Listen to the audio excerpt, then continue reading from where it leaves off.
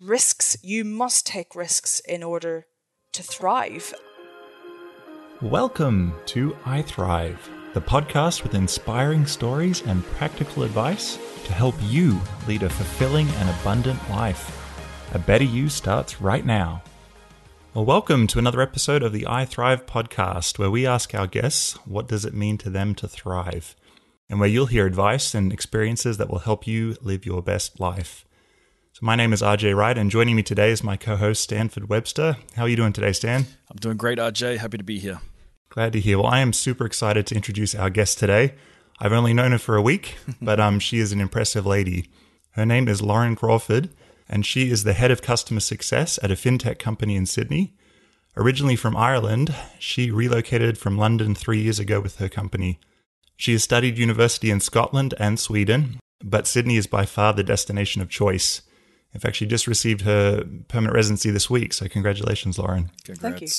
She is a huge advocate for women in sport and believes that supporting young women in sport can go some way to leveling up women's success in the workplace. Lauren plays AFL, lacrosse, and has recently found a passion in road cycling. Lauren was previously in the Royal Air Force Reserves and currently volunteers with the State Emergency Services in Sydney. How are you doing today, Lauren? I am really good, thank you, and even better that I am getting a flight back to Ireland pretty last minute now that my permanent residency has come through, but haven't seen family in 3 years, so feeling pretty good. You've got me on a good day. Good for you. Yeah, I think a lot of us are excited to hit the air again and get out of the country and just visit relatives or see some places. So yeah, super excited for you. Absolutely, thanks. So one thing that your bio didn't say that impressed me is you've had quite the history with boxing. I'd love to hear a little bit about how that began and if you could run us through what your boxing career has looked like. Yeah, so I started boxing when I was 15, turning 16. So very, very much a child looking back on it now. And I remember there was one lady in the year above me at school, and she had recently taken up boxing and had went on to win an All-Ireland title. And I remember thinking, wow, that's really cool. And I was a little bit inspired by that. We weren't friends. She didn't really know me, but it's quite interesting that you realize that women around you can have a profound impact on you, even, when you don't know them and something may seem pretty insignificant. So after that initial inspiration, I then started doing a bit of research into boxing clubs and found out that there was a boxing club in the town that was just a couple of miles from my local town. So reached out to them, gave them a call, and I guess the rest is history. So I was the first woman in the club and competed for a couple of years. Earned a title or two, and I think it set me up for success both in the workplace and in the world of sport as well. So what was your experience like as the only woman in a boxing club? Did that bother you? Were you aware of that? Did that change the dynamics of how the club ran? It's a really interesting question because I think if I were to go to a boxing club now at the ripe old age of 27 and I was the only woman, I think I would be much more uncomfortable is not the right word, but I would be much more aware of the fact that I was the only woman.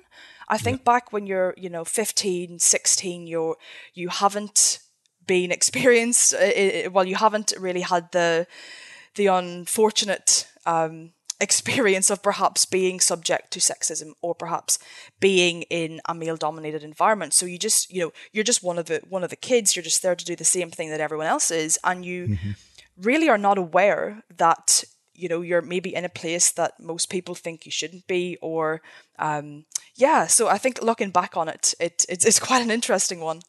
Sometimes being naive can be an advantage in those situations. Lauren, there's not many young women that I know that at 15 to 16 years old would willingly take up boxing. Like that suggests to me that you're very brave, you're confident, and you're courageous. Do you look back and think, yeah, wow, I really did that? What was I thinking at that time? Have you always been courageous? Have you always been brave? Looking back on it now, at the time, you don't think you're brave, you don't think you're courageous. You don't think you're anything out of the ordinary. But if someone was to tell me the story now as, you know, a 27-year-old woman of this young lady going and competing in a sport where she was the only woman at her club and, you know, would be in a ring, the center of attention at the event, and getting, you know, punched around the place, it is actually quite a funny and interesting thing to think about. But I think on the piece of courage, it happens incrementally. So the first piece of courage is actually stepping in the door and seeing what it's like for the first time. The next step in that courage journey is actually, you know, putting your gloves on for the first time. The next step in that journey is stepping in the ring with someone and sparring for, you know, 1 minute, a 1 minute round. So when you actually break it down into the tiny steps from never having competed before to, you know, competing at an All-Ireland level, it's not this one massive leap of courage that you have to do. You just have to be courageous to take the tiny little steps one at a time, and you know, over time it amounts to this pretty great thing when you look back on it. Yeah, that's a great metaphor, isn't it, for life? Is you know runners on a ladder. You just have to take one at a time. Lauren, I'm fascinated. Boxing's kind of always fascinated me. You know, I've always going to be one of these guys that sit on the couch. In my younger years, I used to probably think, oh man, I'd like to try that. As I've gotten a little older, a little more seasoned, I'm like, yeah, I don't want to get punched in the face yet, and that doesn't appeal to me anymore. But what was it like before you take us through your boxing career? What was that first fight like, and what were some of the feelings that you had? Take us through that experience.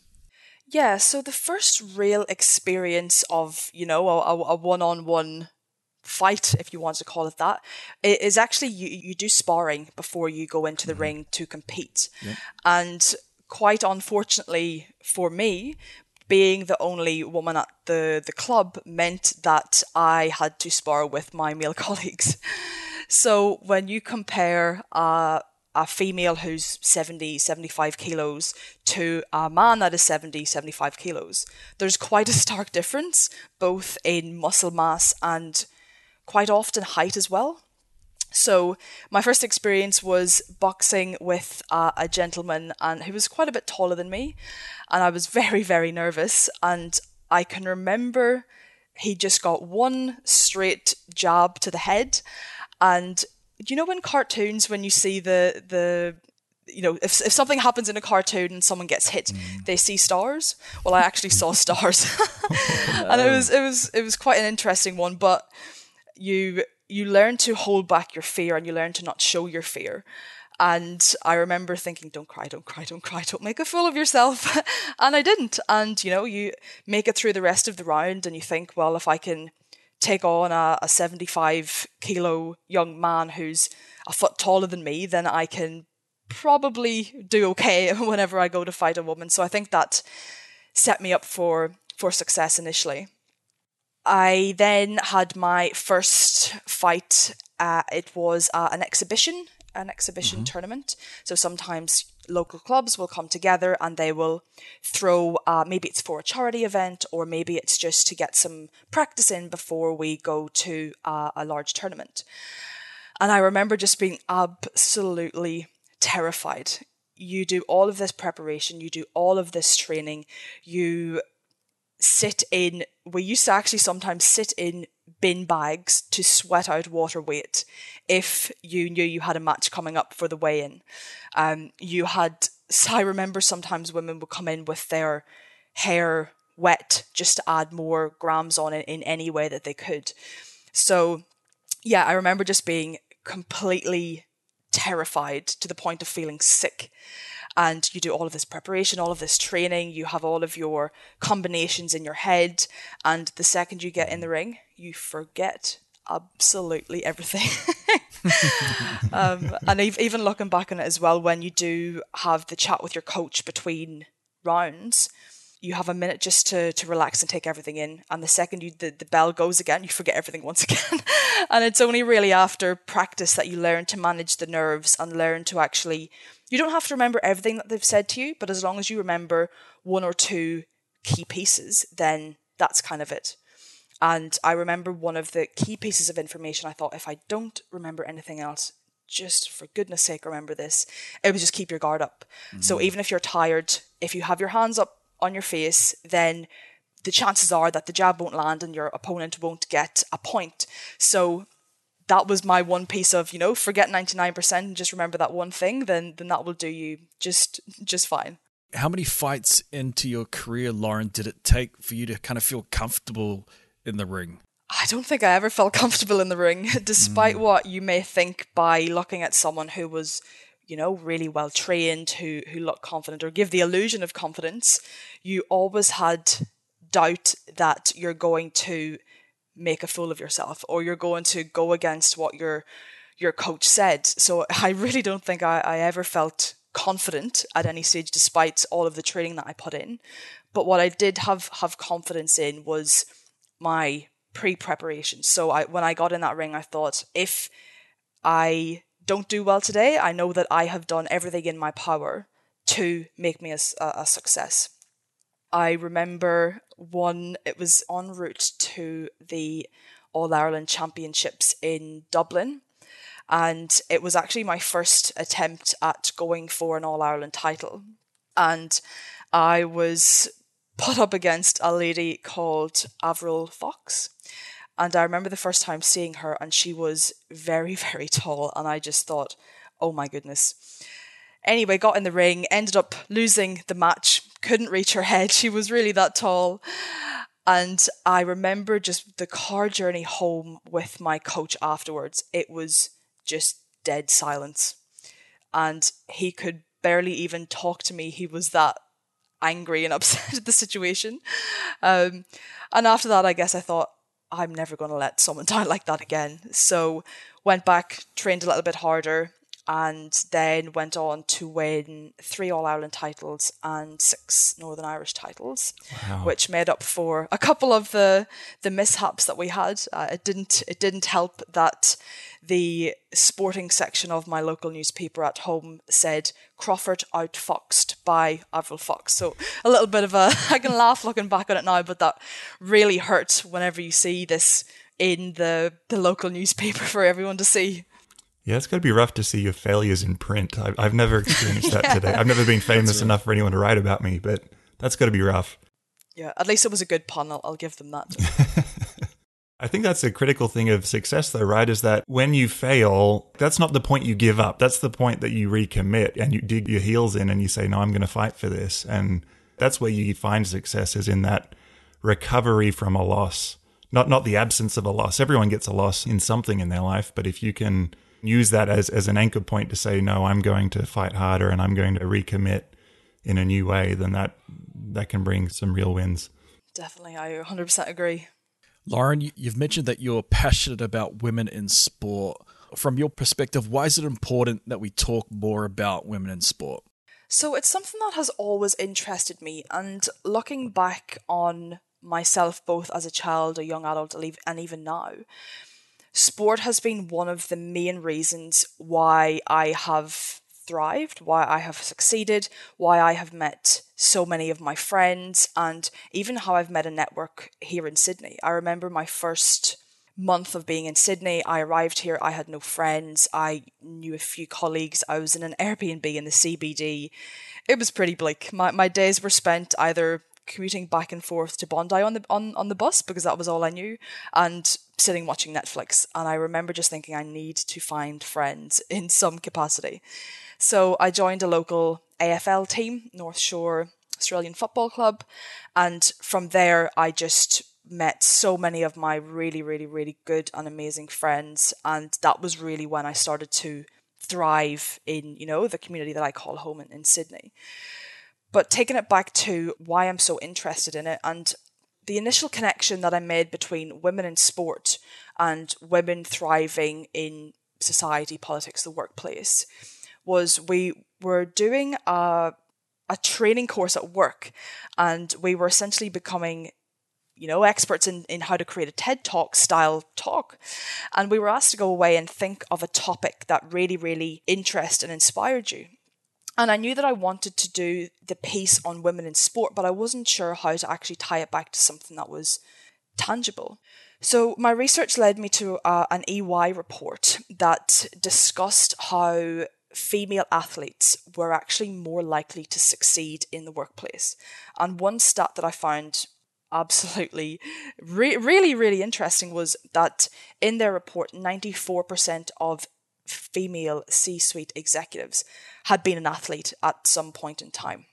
Now, if you compare that against, I mean, there's multiple sources on this piece of information, but if you compare that to how many women actually play sport throughout the duration of their life, it will generally be between 25 to 50%. And, you know, it could be a coincidence that 94% of executives have played sport previously, against, you know, 20 to 50%. But I think that stat is worth delving into and really, really understanding more about. Yeah, no, that's really interesting. It's hard to call 94% a coincidence in my mind. That's a pretty high percentage. Yeah. What is it that you think sport gives, I guess men and women, but women particularly, what is it that sport does for you in business and in the rest of your life? So thinking back on my own experience, because that's obviously the one most relevant to me, there's a couple of things within that. The first piece is the pain that sport can bring, both physical and mental, whether that's being jabbed in the head and seeing stars for the first time in your life, or whether that's the mental pain of feeling like you've let someone down, a silent car journey for 3 hours from Dublin back to Fermanagh. I think that it makes you realise that no matter what gets thrown at you, that you can always come back, and there's no reason why you can't. And quite often it's a catalyst for future success, if anything. So that's the first one. I think the second one is strategy. And any, you know, C-suite executive strategy is going to perform a large portion of their job. And if you think about sport, whether it's AFL, whether it's boxing, whether it's water polo, whether it's running, there will be a strategy of some capacity in anything that you do, particularly when you're performing at the highest level of your game, whether that's business or sport. So you start to realize and build a way of trying to problem solve as a natural way of working. I think two other ones is teamwork, a really obvious one, but if you are maybe not, you've never played sport, you haven't yet had your own, experience in the workplace, it can be sometimes quite difficult to get exposure to teamwork and actually working with people, and particularly working with personalities that you maybe haven't dealt with before. So I think those are the key ones. And then obviously last but not least is leadership. So whether you are the coach of your team, whether you are the captain of your team, or whether you're just the strongest player on the back line, you are in some way coaching and mentoring those around you without perhaps even realizing it. Yeah, there's that interdependence, right? As a team, you need each other to boost each other mentally and physically to get a win. Yeah. Absolutely. I think maybe even discipline could come into it as well, like disciplining your body and your mind. That definitely comes into play in the workplace. Yeah, lots of connections. I love that. I actually read a UN report recently that discussed the participation of women in sport. And one of the main topics discussed within that report was that actually having women in sport challenges the gender stereotype or the gender norm. And even at my own local AFL team, they only introduced a women's team 4 or 5 years ago now, and that was around the same time as the AFLW. Yeah. Considering that the AFL team North Shore has been around for, I think it's over 100 years. It's definitely around that time. Yeah. It's taken over 100 years for women to even have a standing or have a presence in the club. So if you are in an environment all the time where you're playing, perhaps as a man, you're playing AFL all the time, you view it as a man's sport. You're not used to having women on par with you doing the same things and experiencing the same things. So you perhaps take that notion into the workplace as well. Yep. Yeah, that's a valid point. I like that. Yeah, it's obvious sports can teach and develop characteristic traits that serve you well for the rest of your life, whether it's grit and determination And just that ability to establish that self-confidence that, yes, I can do hard things. If I persevere, if I keep working at it, I will get better and I can overcome. We just recently watched a soccer game. My alumni, BYU, for the first time reached the national championship, NCAA, First Division Championship in women's soccer. It was their first time to Final Four as well. And they played Florida in the national championship. And the goalie happens just to be a friend of ours. And it came down to a penalty shootout. And just watching her in that situation, I couldn't begin to understand the pressure of that moment. You know, I don't know if there's perhaps more pressure on an athlete in any sport than soccer in a penalty shootout. It was gripping. It was a phenomenal event to watch. Unfortunately, BYU lost. Florida won that game, and I think they went back-to-back national championships. One of the things that I love about the United States is just how many avenues there are for women and sport when they're competing in high school level, because there's such a huge sporting culture at universities. There's just all these avenues for women to pursue their dreams, whether it's in volleyball, whether it's athletics or swimming or soccer and everything in between.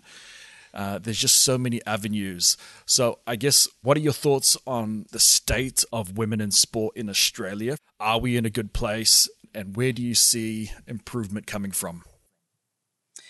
Great question. And I would have to say that my experience here has actually been overwhelmingly positive. So if I look at the growth, and I'm going to talk about AFL here in particular because that's what I'm most close to. Sure. If you look at the North Shore team that I'm a part of at the moment, they were founded 5 years ago, and every year from inception of the women's program, there has been a team added every year. So there are now 5 teams from the Premier level right down to, Division 4, which is absolutely phenomenal. And I think it says a lot about the perception of women in sport, the appetite for women in sport, and actually that many men around us want to actually support us. If you look at the club, for example, the committee is overwhelmingly men. The coaches are all men. And it's actually these men around us that have grown the club, the women's club, to what it is now, where we give upwards of 100 women the opportunity to come out a couple of times a week to train and also play games every Saturday. So I think it's really positive. There's always going to be a way to go, and even if we look at the AFLW program, they did get, the program increased by 600 million in revenue in 2020. So that actually allowed them to expand more teams for the consecutive seasons. And I think this year, or perhaps next year, we'll actually see a women's Swans team for the very first time, which is incredibly exciting. And I really hope that all of the diehard Swans fans in Sydney will actually get around these women, because at the end of the day, each of us have a part to play in the growth of women's sport, which, again, if you have daughters, if you have mothers, if you have sisters, we all have women in some capacity of our lives, and we all want them to thrive. And doing something as simple as going along to a female AFL game on the weekend or a female netball game on the weekend, bringing your daughters to that, exposing your daughters to that. And I know we spoke about the last day, you cannot be what you cannot see. And something as small as seeing a woman compete on the netball field, on the AFL field, might actually trigger something in them to then have the courage to take that first step. No. Absolutely. You got to have that vision. Yeah, I love that. Lauren, you're something of an adventure girl. And from the brief conversations we've had, you've mentioned some exciting adventures you've been on. I'm curious to hear what led to your experience reliving a skiing trip in Norway from a World War II story that I hadn't heard before our talk. And I did a bit of research on this. It's actually an incredible story. But what led you to do that? And could you share what that experience was like? Yeah, so when I was at university, I stumbled across the University Air Squadron, which is essentially a reservist squadron of the Royal Air Force. So I spent more time probably flying planes and playing sport in my first 2 years of university than I did reading books, but that didn't come back to bite me, thankfully. And through being part of this reservist air squadron, I had the opportunity to go on an expedition. And I really, really love sharing this story because it's a phenomenal piece of history, and it's possibly a piece of history that has impacted your life for the better that you've actually never heard of. And I know personally I had never heard of this story until I actually, heard about this trip and decided to apply for it, and was very, very lucky to be. I count my, lots of blessings that I was actually selected to go on this course. But it's essentially the heroes of Telemark, and for anyone listening, I would definitely advise them to go and do a bit of research themselves after. I think there is a movie of it in some capacity. I'm sure it's Hollywoodified in some way, but tells a good story nonetheless. And this is arguably one of the most course-changing quests throughout World War II. In Rjukan in Norway, there was a plant that was actually creating fertilizer. And one of the products, a byproduct of creating fertilizer, was heavy water. And heavy water is actually needed for the creation of a nuclear bomb. So during Nazi-occupied Norway, Hitler obviously realized the benefits that taking control of this factory would bring. So he actually had the entire factory under lock and key of many, many guards. And he would then transport the heavy water out of the factory to the scientists that he had enlisted to help him in the quest for the first atomic bomb. So British and Norwegian intelligence found out about this and realised what was going to happen. So they got together to try and figure out a way that they could stop Hitler in his tracks from creating an atomic bomb that could have been used to decimate many countries within Europe or abroad. So what they did was, the first attempt actually, they sent in some gliders, and they initially thought that they would bomb this factory. However, very unfortunately, these gliders actually hit fog on the way there and crashed. So they then had to move to Plan B. Now, Plan B was to get a couple of what were known as Norwegian saboteurs, and they were exceptional skiers. They were incredibly great at Arctic warfare, and obviously very courageous. Many of them saw it as a one-way mission that they were never coming home from. So these team of Norwegians, I think it was 5 or 6, were dropped into one of the wildest areas of Norway. And initially they were actually dropped in the wrong location, and it took them 5 days to make contact with their reception party to figure out how to get themselves back on track. Gee, wow. So they skied. Yeah, it's a phenomenal story. And they were in their white snowsuits. They had enough resources for a little while, but not the entire time. So what they were doing was actually fending for themselves in this harsh Norwegian countryside and wilderness. And they eventually skied their way to this factory, the Vemork factory in Rjukan. And when they got there, the valley down to this factory was so steep and so treacherous that they actually didn't really, these Nazis didn't have eyes on the steep entry into the factory, because they thought there is no way that anyone could ever get down there. Anyway, they did, and what happened was they made their way into the factory, snuck past all of the Nazi guards, and they actually blew the factory up.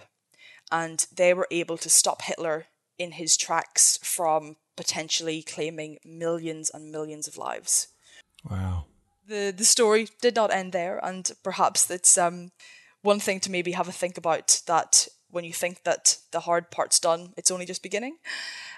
The escape was even more incredible. So they had to ski over 300 kilometers on skis in southern Norway, chased by Nazis, both on the ground and in the air. Gee. And they were able to get back to safety. All of them lived to tell the tale, and they changed the entire course of history. Wow. And so what was your part in, you travelled the same course, is that correct? For how long did you ski? Yeah, so in the Air Force or any of the, Army, Navy, whatever, a good proportion of what we do is actually looking back on history as well to understand previous tactics and what has happened before us from an educational perspective. So this trip was twofold. The first piece was to learn about the history of what had happened previously, but also the mental stamina and snow and Arctic warfare, snow holing, self-sufficiency, all of that kind of thing. But we essentially retraced the steps of these Norwegian saboteurs. And we were fortunate to have two exceptional guides, some of the best cross-country ski experts in the world. And one of them actually helped create the Ray Mears documentary on the heroes of Telemark. This gentleman knew the saboteurs personally, so was able to actually offload a lot of really intimate and interesting kind of untold stories about these individuals to us. Cool. And we were, and we actually were able to stay in some of the little huts that they had stayed in their way there. So it was a really humbling, and I look back and I think, wow, did that really happen? It was just so lucky, so grateful, and very, very eye-opening. Wow. Thank you for sharing that. I think that definitely classifies you as an adventure enthusiast for sure. That's some serious street cred. Yep. And what a phenomenal story. I had never heard that. I'm really passionate about telling people this story because I think it's an incredible piece of history to be looked at. And from what I've heard, that's not your only experience doing some pretty adventurous things. Do you want to tell us about the time you spent an entire month at sea? Yeah, absolutely. So similar to the expedition that we did with the Heroes of Telemark story in Norway, I also had the opportunity to participate in a round-the-world sailing trip. And I didn't complete the whole thing, unfortunately. That takes over a year. But I was very fortunate to be selected for the first leg of the trip, which was roughly a 10,000 kilometre trip around the UK across the Bay of Biscay, which if anyone is in the sailing world, they know that it can quite often be a treacherous area to sail through. And our final destination was Lanzarote. So we were on the yacht for many weeks, and it was a very challenging environment. It was cold. You were working on 3-hour shifts, so you would essentially do 3 hours on, 3 hours off for one rotation, and then you would have 12 hours off. So you were being tapped on the shoulder at 3 a.m. sometimes in the pitch dark, freezing cold.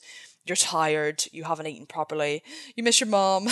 There's a lot of emotions running high. And again, we talked about in the realm of boxing and being the only female in what you're doing.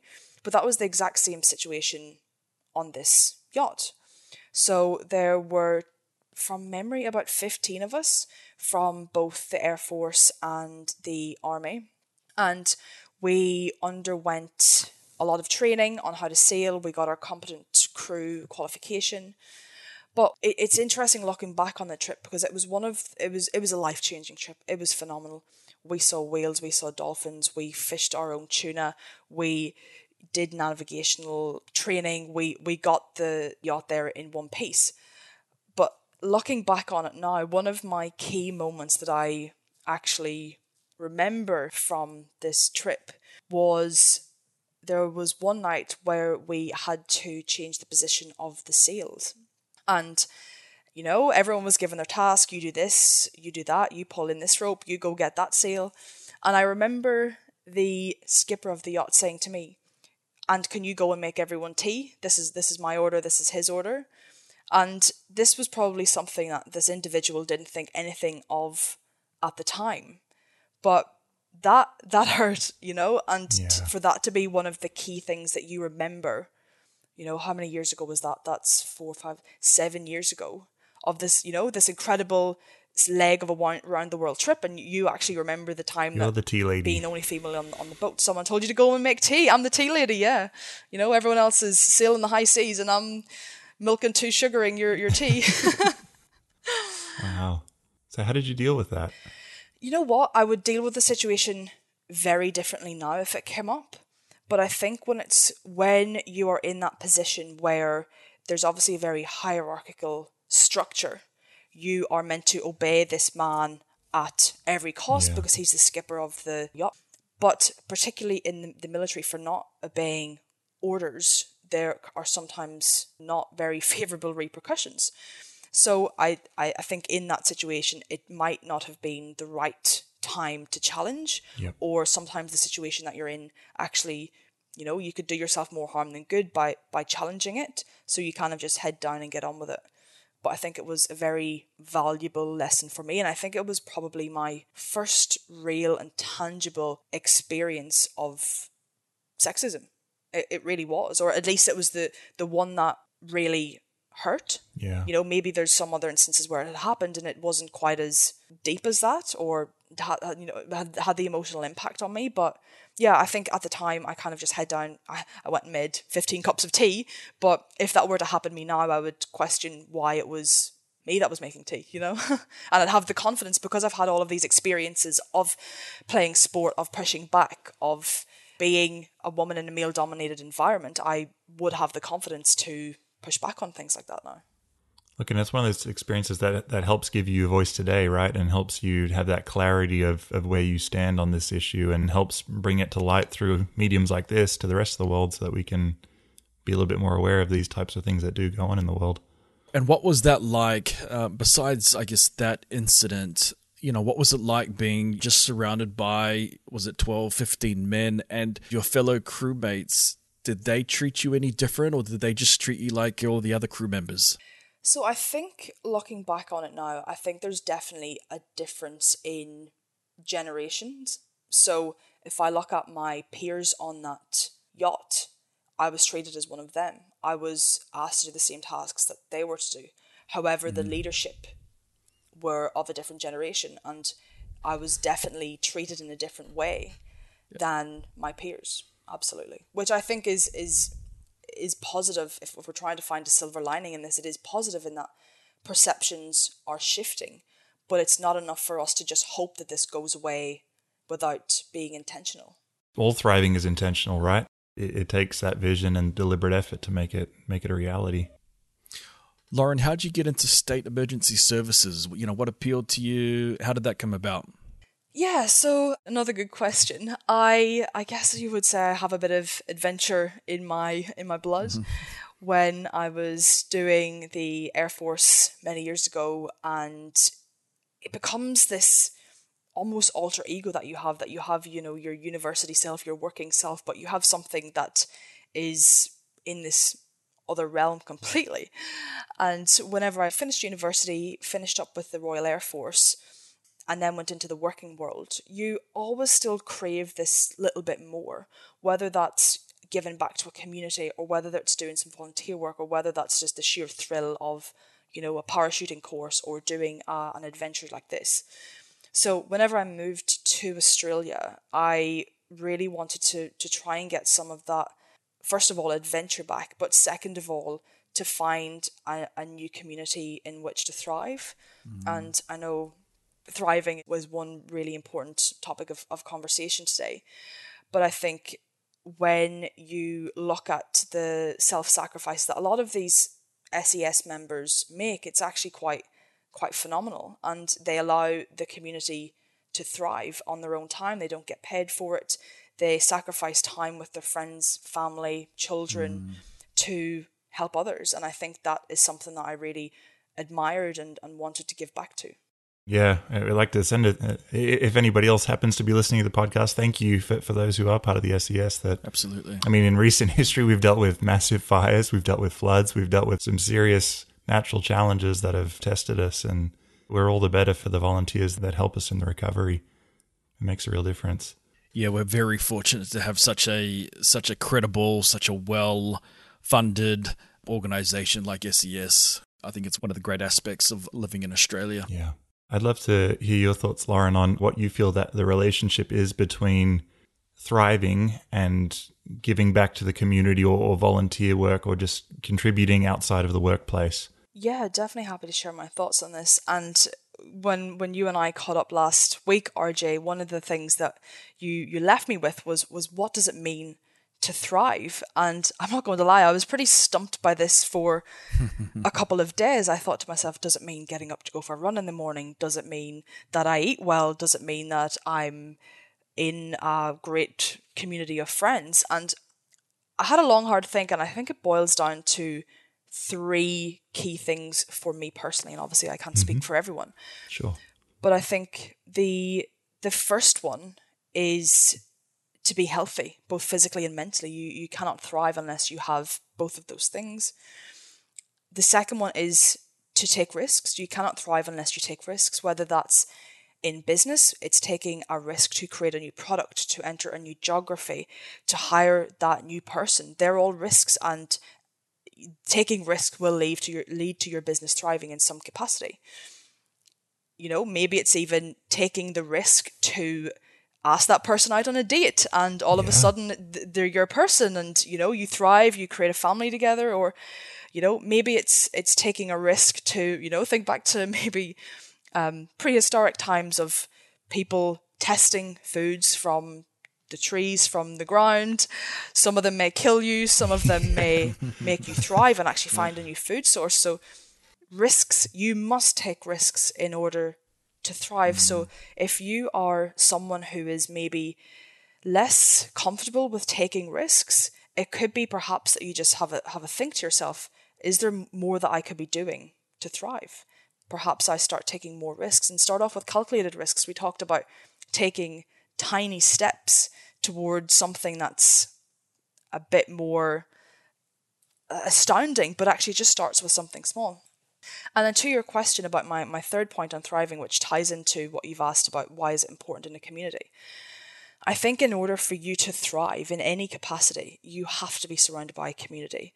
We are a community species by nation. You need people around you to be able to thrive. And whether that's a friend group, whether that's a good community at work, whether that's, sporting related, whether that's in the state emergency services, you almost need something else to give you purpose. And that was the biggest thing for me around having a community and giving back to a community is purpose. And purpose allows me to thrive. I love that. Thank you. And I think you have more purpose when it's just outside yourself. Like when your purpose extends to other people and to that community, that really does give you that sense of meaning. And I think that's an important aspect because I think some people, they find that community. Lauren, you spoke about it when you came to Sydney. You inherently wanted to find your group of friends. You wanted to find that community feel. It's in our DNA to be with others and to socialize and to have relationships. And I think everyone is that. You know, for some people, it's their local football club. For some people, it's SES. For some people, it's their religious group.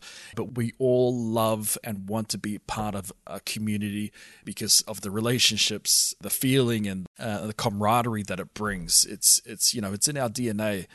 So I really like what you've shared. And I think, Lauren, you're the only person on our podcast so far that has said risk. Risk is part of thriving. I love that. I really like how you shared that and the examples that you gave. This next question, Lauren, might be a little bit difficult for you because you've experienced so many unique things in your life so far. But what are one or two experiences that have helped shape you into the person that you've become today? Great question. I think, and we've already spoke about it, but I think taking that leap into the world of boxing definitely set me up for success later in life. And I remember in my interview for the Royal Air Force, I spoke about my success and career in boxing, and I remember who then went on to become my officer commanding, he was fixated on this and thought this was incredible. And I remember when I joined the Air Force, I remember someone saying to me, "Oh, you're the girl that does boxing."